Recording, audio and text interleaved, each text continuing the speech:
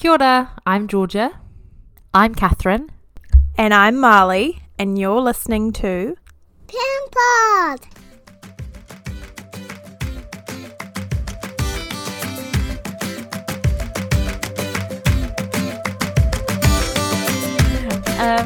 How do we start again?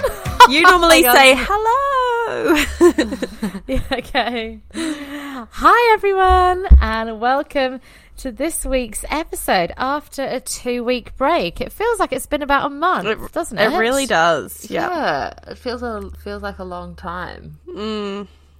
Very needed though. I think, wasn't it? A nice break. Yeah. Yeah, for sure. Yes. What have you guys been up to then in the past 2 weeks? I've had COVID.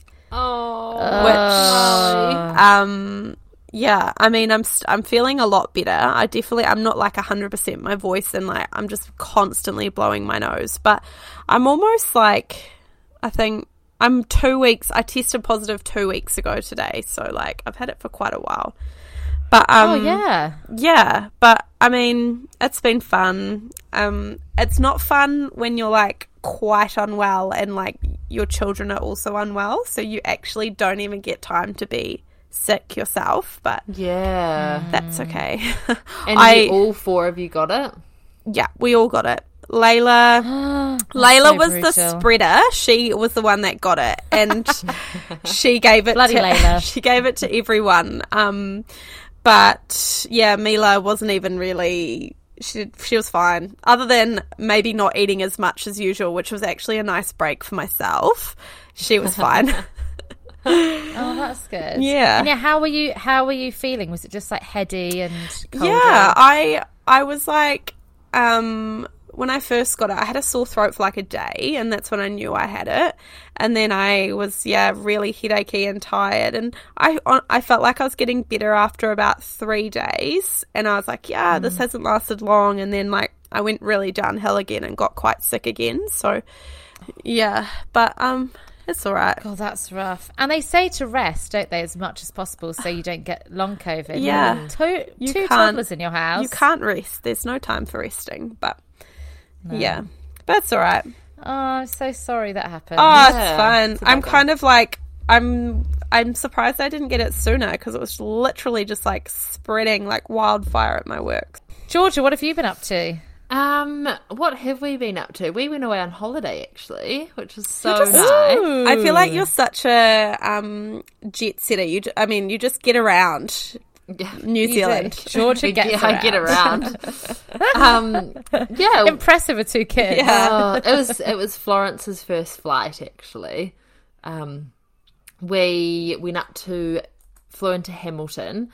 Tomo's brother and his fiance live near there, so they had a wee engagement party, which was really nice. And then we had a week in Mount Maunganui with Tomo's family. Oh, lovely. Beautiful. Which was amazing. It honestly felt like we were at the Gold Coast. Yeah. On the Gold Coast. Wow. Yeah, it was so really nice. lovely. And the kids were pretty good. I was a little, not nervous, but you know how new place and new beds and things like that, and you always worry about how they'll sleep and everything. But they were so good. Flo had like her best night's sleep she's ever had. Ooh. Oh. She did 11 hours one night. Oh my God. I know. It was, Whoa. she went, 6:30 till 5:30 a.m. Wow. Did you wake up with like extremely sore boobs? Yes. Yeah. And I was like, oh my God, is she okay? Yeah, so that was really good. And then since we've been home, she hasn't been so good. But that's okay. We'll get there. But yeah, we were really worried the week before we were meant to go. We had been around my mum and she got COVID, and we were just like waiting. But we never got it, which is bizarre because we were with her the day before she tested positive. You've had so many near misses, haven't you? I know. I don't understand. And we were maybe testing you're ourselves. just immune. Maybe, but we were like, surely the 4 of us, like one of us would get it. And we had no symptoms. We still like did a couple of tests just to make sure. Yeah. But nothing, which is great. Definitely not complaining. Yeah. Yeah, so that was really nice. Tomo had off between Easter and Anzac. So, yeah, lovely. Yeah, That's so great. It was really good. Lots of nice family time, really. Lovely. Yeah. What have you guys been up to, Catherine? So we're going away next week. I should be on a flight to Paris. Oh my gosh. But I'm not. I'm sitting in my bedroom. Oh, that's a bit less fancy, isn't it? I know. I'm not going to have like Parisian baguettes and croissants for breakfast. Gutted. So yeah, we were supposed to be flying right now, but my passport didn't arrive in time. Oh no. Which is really gutting. Yeah. And I've been such like a hound on the phone with the passport office and the postal service and blah, blah, blah, blah, blah. It's still not coming. Yeah. So we ended up having to change our flights, which was a bit of a shock to the system because they doubled. Oh my God. With like the fuel crisis. Yeah. At the moment, which was delightful. So we ended up just having to cancel them, put them into credit and get new ones. But so we're now flying this weekend coming. In fact, when this is released, I should actually be on the plane. Great. But I don't have a passport still. Oh. So luckily the consulate has agreed to give me an emergency one. Yeah.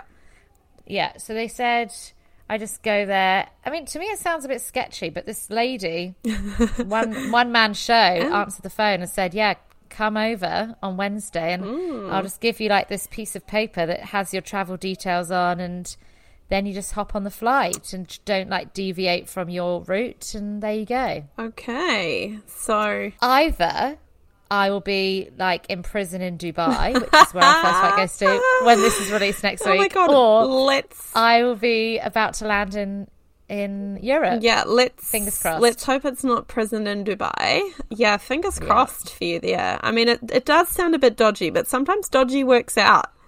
Sometimes dodgy works out. Yeah. I mean, I'm in some ways it's been great because I haven't even been able to think about the fact that we're taking our kids on like a 24-hour flight. Yeah. Oh God. Hopefully it all works out, and I can't wait. So it's been 3 years since either of us have seen any family, and usually we see them at least once a year. Yeah. And they haven't met Hector. They haven't seen Hugh since he was tiny. Yeah. My goodness. So we're really, really excited, and I'm going to my best friend's wedding. Oh, yay! Yeah. Oh my gosh, how awesome! Which I can't wait. Hugh's a little page boy. Oh, cute! He's gonna look so adorable. Yeah, and I'm a bridesmaid, so I can't wait. That'll be so lovely. She sent me the order of service, or like order of events for the day. And guess what time the band starts in the evening? Like 10? Oh, early. 9:30 p.m. 9:30. And the DJ starts at 11:30 p.m. Oh my God, is this an all-nighter or something? Clearly. Do they not have children? No. Oh, okay. So she said this is pretty typical for Irish weddings because she's marrying an Irish boy, and it's in Ireland. Yeah. And DJ at 11:30. I looked at it and thought, I haven't seen 11:30 for a very long time. Yeah, I was going to say, I'd be looking at my clock at 8:30 being like, it's time to wind down now. 8:30's dinner. Yeah. Oh my God. Wow. Okay. You have to do some like have a sleep beforehand or something. It might be my first time trying coffee.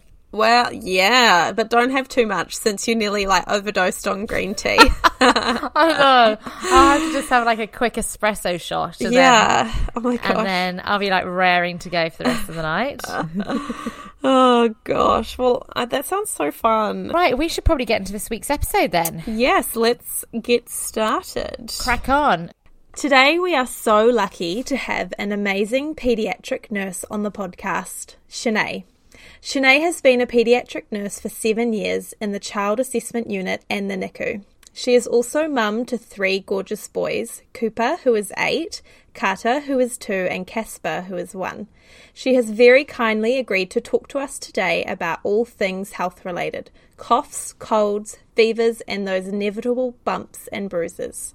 all the things we worry so much about as parents. We warn you, Shanae, we have lots of questions, so let's get started. Can you tell us a bit about you, your gorgeous family, and how you became a nurse? So I'm Shanae and I've got 3 boys, Cooper, Carter and Casper. How I became a nurse, I did lots of surf life saving when I was younger, so obviously with all that first aid, and I like the first aid, and I think that just really grew. And so that's really how it began. And I just like how these different avenues. What did you start with when you went into paediatric nursing? Plunkett for a little bit was my last placement, and I just knew then I liked that. Then Children's Acute Assessment Unit, which I did love, but then it was a place that I probably felt like I could have stayed there forever. So I was like, I need to branch out. Now I'm in NICU, and I now float between them both. Are you working at Christchurch Hospital? Public. Yeah. Yeah, awesome. so the neonatal and intensive care unit, and the Children's Acute Assessment Unit. Awesome. Yeah. Cool. Can you just explain, because I didn't know until we once ended up there, what the assessment unit is? So Children's Assessment Unit is, you can only go there, so it's not like an ED. You can't just turn on up and expect to be seen. You have to be referred to from your GP or after hours. So I think that's the biggest advice I should give, because we get so many people that turn up to ED and they get really angry at us because they think they've been accepted. So once you've gone to your doctors or gone to after hours, you then get referred on to the registrar that's on.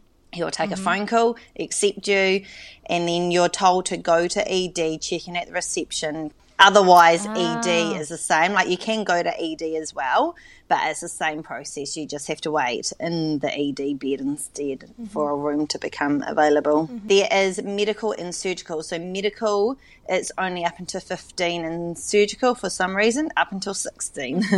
Okay. And so how long would you stay in the assessment unit before being admitted usually? Rule of thumb should be 6 hours. But but with them being really full, like this year, how we had a massive RSV outbreak, medical was full, surgical was full, so we were just having to keep them in with us overnight as well. So we do adapt to what's needed, and again, staffing issues as well. So if we know the wards are really short staffed, they do say to us, can we keep that child down in CAA instead? So we do adapt. Oh, yeah, that makes sense. Yeah. So how does being a nurse affect your parenting? Do your boys just know to not even bother saying they're ill? Or... No. So I asked my husband this question, and his instant response was, "You're terrible. You just think the worst." And I guess because I only think the worst. Just jump to conclusions straight away. Yeah, I jumped to conclusions straight away.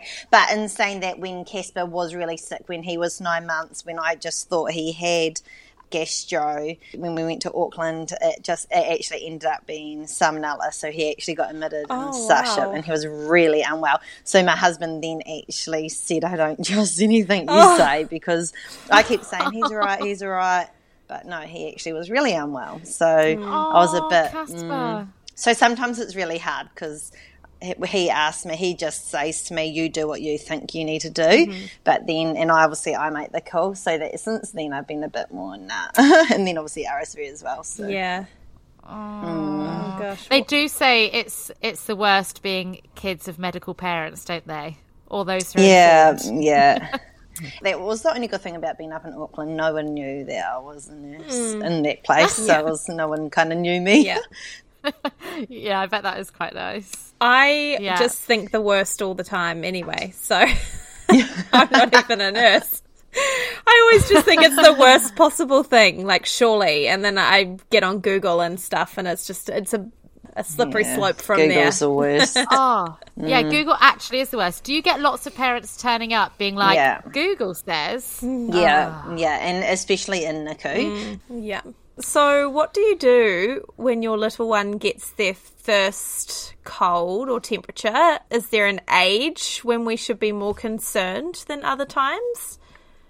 A temperature for a newborn, yes, I'd be concerned because we obviously want to find out the cause of that. Yeah. So for a newborn, but otherwise a toddler or even kind of like, I'd say 6 months onwards, because 0 to 3 months, definitely I would be concerned. Yeah. A temperature for us, though, is 38 degrees. So some parents say, I've got 37.5, and it's like, that's right. So it's 38. Yeah. After that, so if you do have a newborn and they are very hot, that is a concern. Yeah. But otherwise, if it's a toddler, we do say, unfortunately, it is your body's own way of fighting an infection, and there's nothing really you can do about it apart from paracetamol, love and care, and being awake all night with your little one. That's, unless they have a whole range of different things that come with it. So like a rash, even though rashes are so many viral rashes, but if it's just like a fever and a cough, it's just viral. Yeah. Okay. And antibiotics will not treat it. Oh, yeah. So before 3 months, and if they have a temperature, do you just go? Would you go straight to the GP, or would you go straight to after hours or ED? Either or. Okay. If you can get into your GP, obviously your GP, they just need to be seen, and obviously they all have to be referred to the registrar anyway in CAA. People say ring Healthline, they will literally just say go to the doctor. That's so good to know. So what is the difference then between them, like when they do turn 3 months? Is it just that they're bigger and can fight it better? Well, yeah, and then obviously someone 0 to 3 months, you want to know what more that they've got. Like a 4-week-old baby really shouldn't have anything going wrong. And if it does, it is normally the most common thing normally is like a UTI, and a UTI in the baby is actually really serious. Yeah. That's probably the biggest thing, but there's obviously many other things as well. Yeah, but UTI it's quite common. Okay, so Shanae. So it is pretty scary, isn't it, when your baby first gets a cough or cold or runny nose, isn't it? Oh, yeah, it totally is. Terrifying. Yeah, very. I will always remember it. When they do get that first cough or cold, say, somewhere between 6 and 12 months, what should you do at home? Well, now, have no visitors. Just don't send them to preschool. I really feel that because my daughter was sick, I would say probably from April to August, maybe September this year, like constant. It was, she'd have something, get over it, and then a few days later she'd have something else, and she missed out on so much preschool. But then I was thinking I'd go in and I'd see children who were unwell at preschool. I'm like, why can not everyone be like me and keep their child home when they're sick? Because even if she has like a little sniffle, I don't even send her because I don't want others to get unwell. So I guess for working parents, it's hard. It would be absolutely, it would be hard. Yeah, but and they do say the first year of a preschool life. I don't know because Carter hasn't done a first year yet. I've been pretty lucky he hasn't had to. So I'm not quite sure. But they do say it takes like a year to build it up. And I am all for building up your immunity. But you just need to keep them home. And the other thing is it's not so much food. So if your baby is on solids, so let's say if they're 6 months and older and they're already on solids, don't worry about the solids. It's literally just the fluids. Okay. So a baby, toddler, us even, we can survive without food. It's just water. So how you get that into them is up to you. But like ice blocks, just anything. Anything to do with the fluid. Okay. When do you know that they haven't got enough fluid? Other than seeing how much is coming in, when do you start worrying?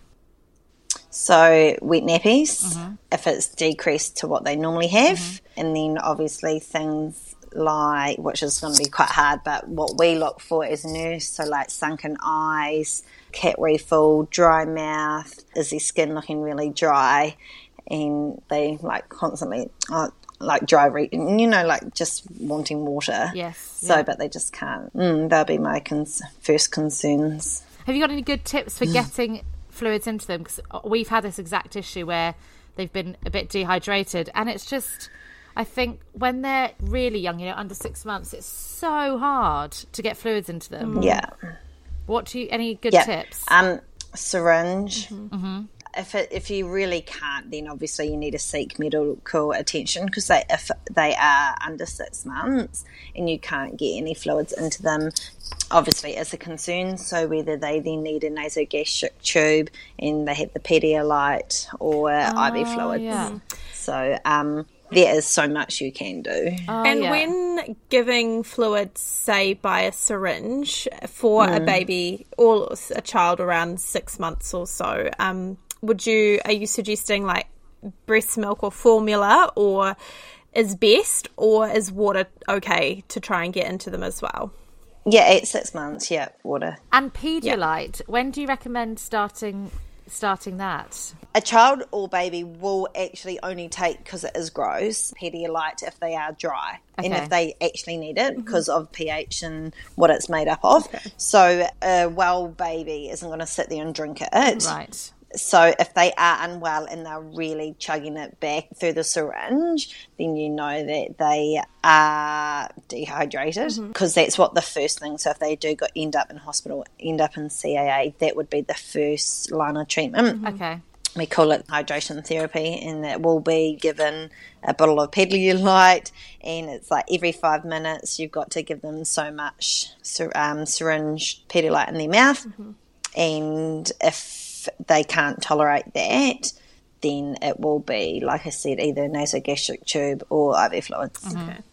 And are ice pops genuinely a good way of getting fluids into them? Absolutely, but then again, a baby, like what 6-9 month old baby will suck an ice block, but if they will, totally. So, but that will be the biggest advice, 1 and onwards maybe, if they will have ice blocks. My daughter lives on ice blocks, and any time she even gets a little bit unwell or something, the first thing she asks for is a lemonade ice block. Yeah, and that's really good. And if that's all they eat and drink, that's fine. If they do then have a cough at home or like a runny nose, and both for under ones and over ones, what can you do to make it better? Because I know they're not allowed cough medicine, are they? No, so we don't do cough medicine. We use, if they've got a runny or blocked nose, saline drops. So you can either get saline drops at the chemist, or it is really just salty water. And it is quite awful to do, but you can put it up their nose to clear their nose. That is really awful, just like a 0.5 ml each nostril. Okay. Up their nose to clear it. So that is my first go-to, is I always do saline drops. And then a vaporizer if you've got one at home, and just good old remedies like Vicks. Yeah. It's just, unfortunately, there's not really too much you can do. So just literally ride it out, Pamel. Yeah, because it's just a viral. Oh, that is so hard, isn't it? Because you just want to make it better when they're snotty and can't breathe and lying down. You can, if they are in a cot or in a bed and they are old enough to roll over or sit up, can put pillows or blankets under the head of their bed to help raise them. Okay. So I do that quite often, because it's like as soon as they lie down, they just cough. It's worse, yeah. So if you can raise the head of the cot, just ride it out. Just got to ride it out. God. I know. So how do we treat fevers at home? This is definitely something that I never feel confident about. Whenever my daughter has a fever, I just go into freak out mode. And I think it's because I've heard about those things that can happen if they get their fever too high. And they can febrile convulsions. Yes. Oh my gosh, I'm so paranoid about her getting one of those. So how what can people do to help treat a fever at home? Again, just paracetamol, and if they're old enough, they can have ibuprofen. Ibuprofen should only be used if they're still drinking and eating. Okay. So don't give it otherwise. And just make sure that they're not clothes, so just strip them completely off into their nappy or undies, and just use cold flannels. Okay. But really it is just your body's own way of fighting the infection, which is good. But again, like you say, people unfortunately can experience a febrile convulsion. What is that? So that is just where you just get hot, and it's basically your body just shuts down. It's like, I'm too hot, I'm shutting down. And then a baby or a toddler will have a seizure, a full chronic seizure. If that happens, the only thing you can do is just keep them safe. So if they, let's say, were on the couch, maybe just put them on the ground, put them in a safe area, remove everything around them so that they're not going to hurt themselves, hit themselves or anything, keep them safe, and then obviously afterwards just lie them on their side. If they have just one and it is under 2 minutes, then it's okay. Gosh, 2 minutes seems like such a long time. And I know people would freak out, and I would too, and I probably would ring 111. But by the time they get to us, normally it's just, viral. They're right. Yeah. They're having like back-to-back ones. Yeah. Then definitely ring them. Another thing that can actually cause seizures is, and I had it recently when I was working in CAA, and I learned something.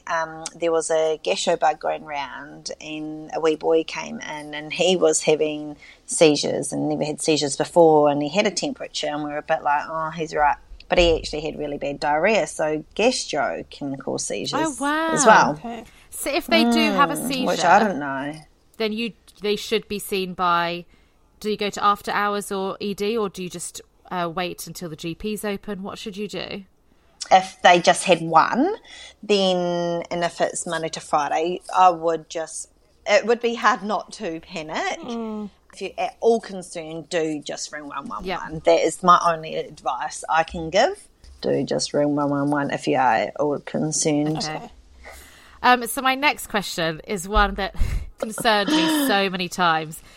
At what point when they have a temperature do you go to the GP or do you go to the hospital? Because I know that, that day that you think, oh, they're a bit hot, you then read their temperature, it's, over 38, and you think, okay, we'll just do Pamol and hopefully it goes away. The next day it's the same, and you think, should I be doing something about this now? Or just at what point do you really panic? What point do you just go to the GP? Yeah, so if it's just happened for one day, absolutely, it's fine. Okay. With the temperature, of course, it depends. So definitely if it's been for 5 days, absolutely, you need to. But when we say 5 days, consistently for 5 days, it needs to be above 38. Okay. Oh, gosh. Because you need to start looking at other things, like there's many other things out there. You just need to make sure that it's consistent. Is there anything else happening? So if they've literally just got a cough, like a viral, and a running and a fever, and it only was like 2 days, it's fine. Okay. But if they're starting to get things like rashes, which you can get many different types of rashes. The biggest one is obviously the meningitis one. So if you do push your finger on the rash, so the spot, and if it doesn't go away, then obviously that's a non-blanching petechiae. So that's a concern, not a concern all the time, but can be. I know that the few times I've called the Plunkett line, that's one of the questions they always ask me. Yeah. And they've told me to get like a glass and put it against the rash, and we just literally push it with your finger. Okay. Yeah. Just hold it down and just release it. Okay. Great, that's good to know. Because there's so many different types of rashes. Normally it is literally just viral. But if they are getting rashes, and they're kind of like pinpricks in a way. Yeah. Okay, and they're red. That is a concerning one. Yeah. So would you, if you have one of your boys at home and they've had like a fever and a cough, and if you get to day 5 and it's been fine when they're on Pamol and things, but otherwise they've always got a fever, you'd go to the GP on day 5, would you? Yeah. Okay. Yeah. Right. That's really good to know. Because you never know what else is, or you never know what else is happening. Like a UTI, for instance, it's like a common one is a UTI. Right. Yeah. And what do they do if they have a UTI? How do you know if they have one, and how does the GP know? So obviously you have to clean catch it, so you can. It's again really different with every age. So if that's a baby, then we need to get a clean catch. So we have to catch their wee. Yeah, easier said than done. Well, it is. It's really hard.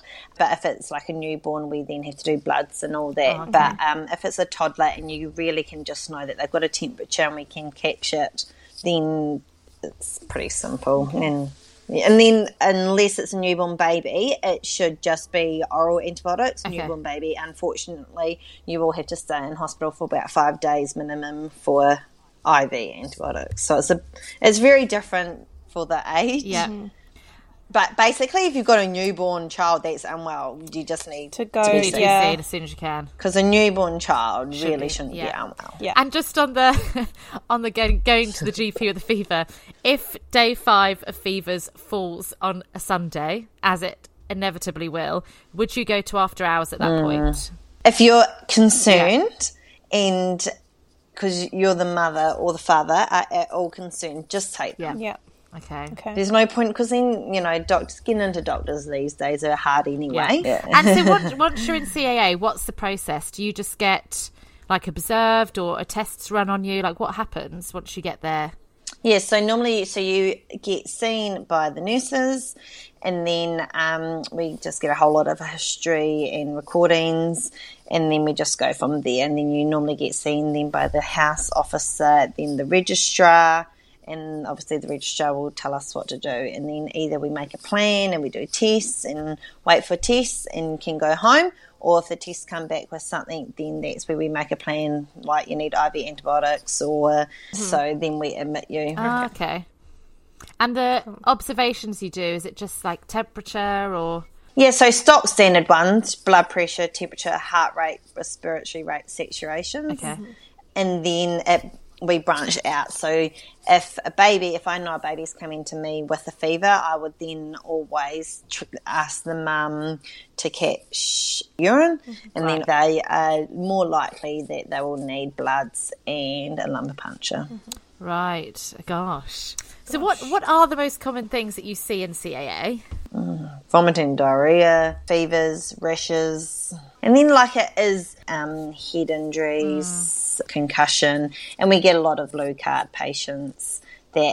So a blue card patient is a patient that's got access into CAA, so they don't have to go to their doctors or hospital or anything. They can ring us directly because they've been diagnosed with something that means that they need urgent care. They can ring us. And obviously it depends what's happening. So this winter, for instance, RSV. So everyone that was coming through was RSV. Gosh, it was so bad, wasn't it? I feel like the majority of toddlers I knew had it at some point. Oh, absolutely. Yeah, it was really bad. Yeah. Just on that, with things like coughs and colds, how long should you keep them away from going to play dates and baby groups and story times and things like that with a fever or a cough and a runny nose? So if they've been treated with antibiotics and they've had a diagnosis, then it's about 48 hours. But if they have got a cough and a cold and all that, it's literally once your symptoms have stopped. Oh, so okay. That's the rule of thumb. So as soon as they've stopped coughing. Because it's a viral illness. Most of the stuff that toddlers and babies get is just viral. Yeah. And would you sorry, I've got so many questions. Would you I'm more interested in this now that I've had a second child, because for Hector, I think we once counted, he had over 12 viruses in his first year of life, purely because his brother was just bringing everything home and we were going out and doing a lot more. So how much do you think it's good for them just to get stuff, and how much do you think we should really be protecting them from catching things? I think especially just with RSV, I remember when we went to the hospital with RSV, they said it was because it was so bad this year because they hadn't got it the year before and there wasn't as much exposure. Yeah. So then I was thinking, so should I be just letting Hector catch everything? Sorry, a really big question. That is a huge question, for the fact that it is so hard when your child is sick. Yeah. It's exhausting. Oh, it really is.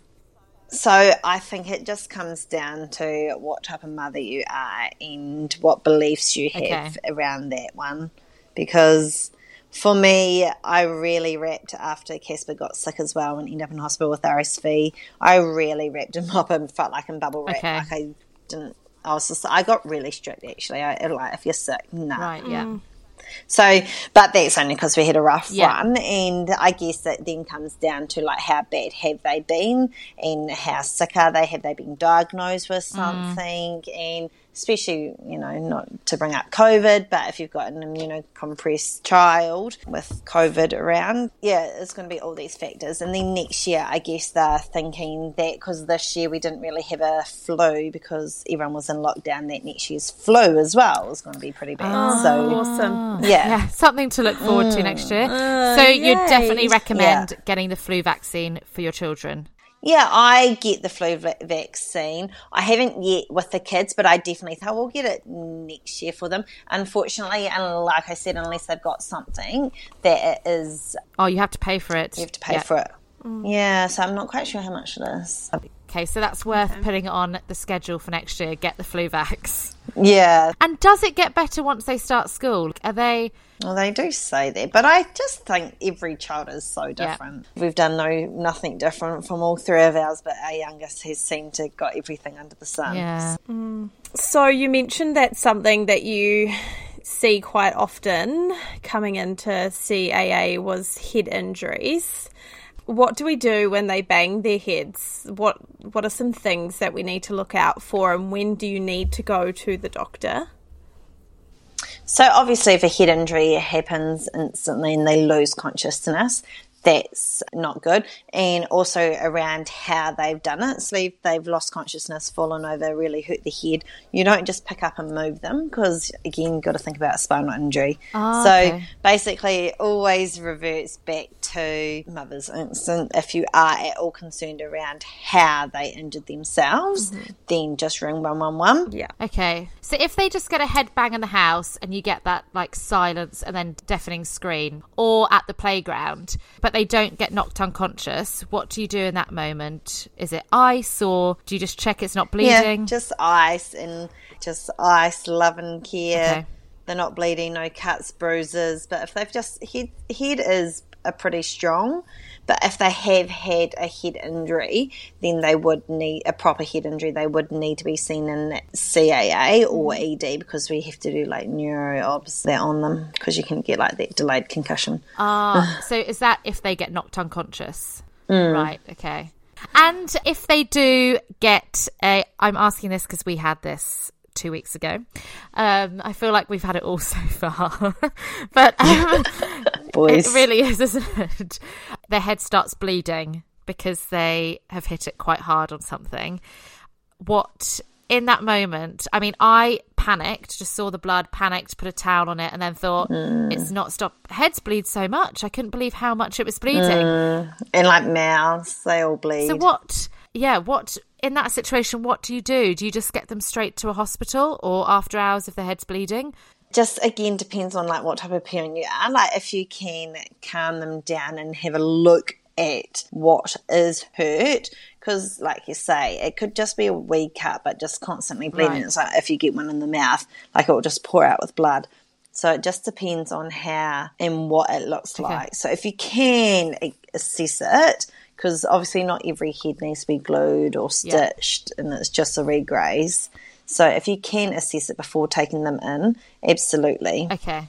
And I was in a situation where I had both of them at home on my own, and his was bleeding quite a lot, and it was quite deep and open. So they said he needed stitches, but I didn't know what to do because I thought, surely I need to get him into the car seat, but I also need to hold pressure on this. What do you do? And that's because when I got there, the doctor said, did you not think about putting a helmet on it to stop him from touching it? But I mean, that hadn't even crossed my mind in the moment.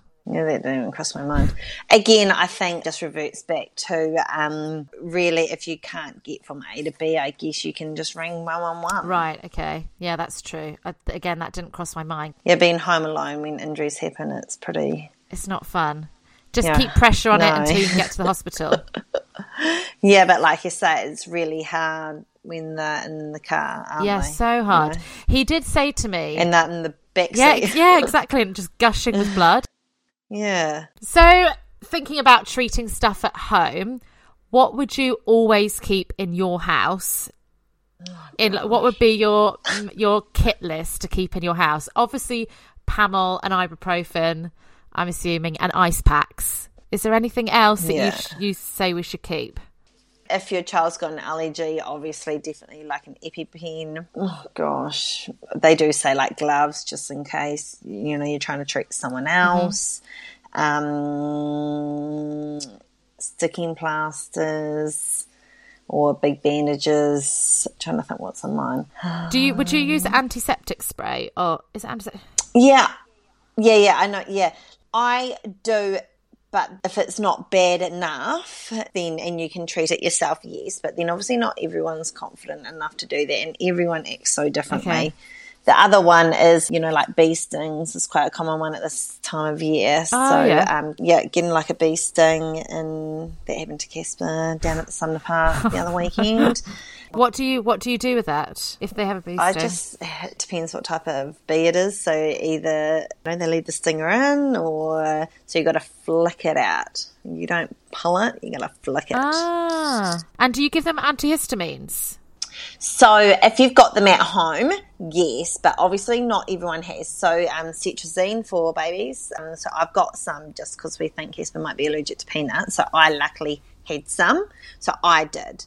But if they haven't been prescribed it and you are at all concerned and they've never had a bee before and it's obviously getting red, swollen, any of those types of symptoms, you just need to ring 111 because they're having a reaction. Right, okay. So don't give antihistamines unless it's been discussed before with a GP? Yeah. Oh, that's really good to know because I've always wondered exactly that.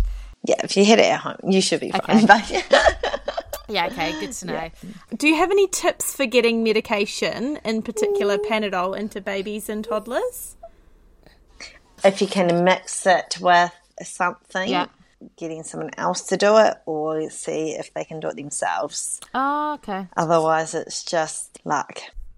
Okay, that's really good to know. Thank you so much for answering all the questions. We had so many. It's all right.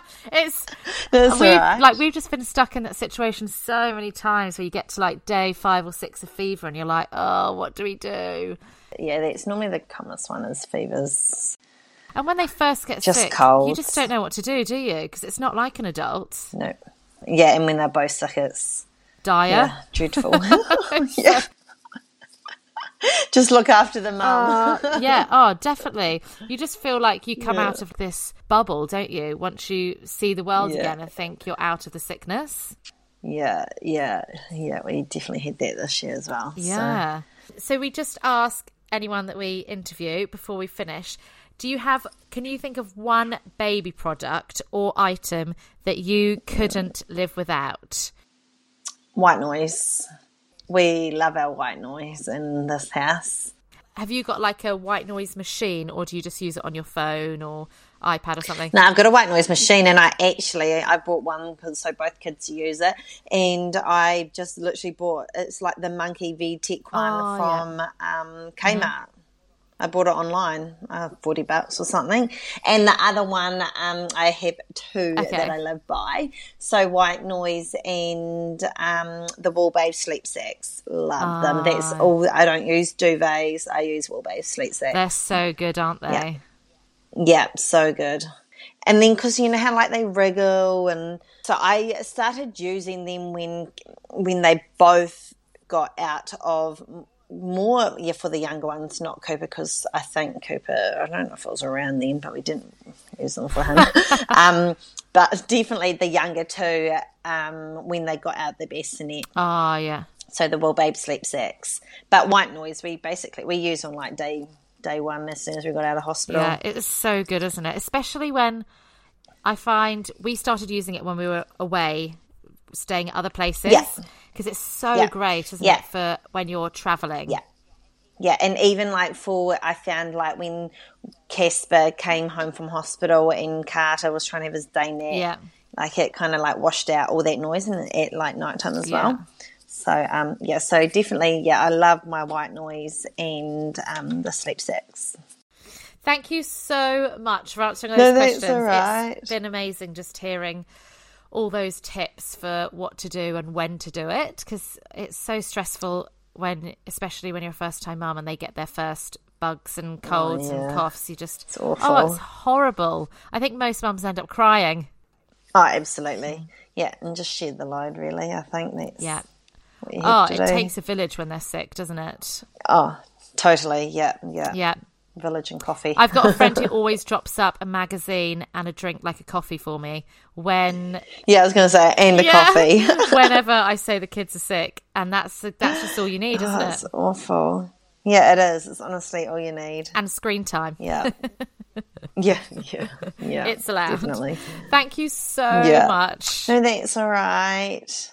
Thank you so much for listening. We really hope that you enjoyed this episode with Shanae. Yeah, I think it was extremely useful for all of us, especially with heading into winter with all the bugs and everything going around. Absolutely. We have a really awesome giveaway with the Sleep Store this week. We just want to give them a massive shout out. Thank you so much, Sleep Store. They have decided that they are giving us, or a listener, one of the Crane humidifiers. And they very, very kindly sent one to me a few months ago when I had 2 very sick kids. And honestly, they are great. I would just pop it on in their room, and I definitely think it helped with unblocking them and helping with blocked nose and things like that, which is extremely challenging for kids when they're sleeping. And I found when I was feeding Flo, it was really hard. So I think that definitely helped. So keep an eye out on the Instagram for that. And next week our episode is going to be on newborn tips. We polled everyone on our Instagram, and that was an episode that everyone wanted. So hopefully you get something from that.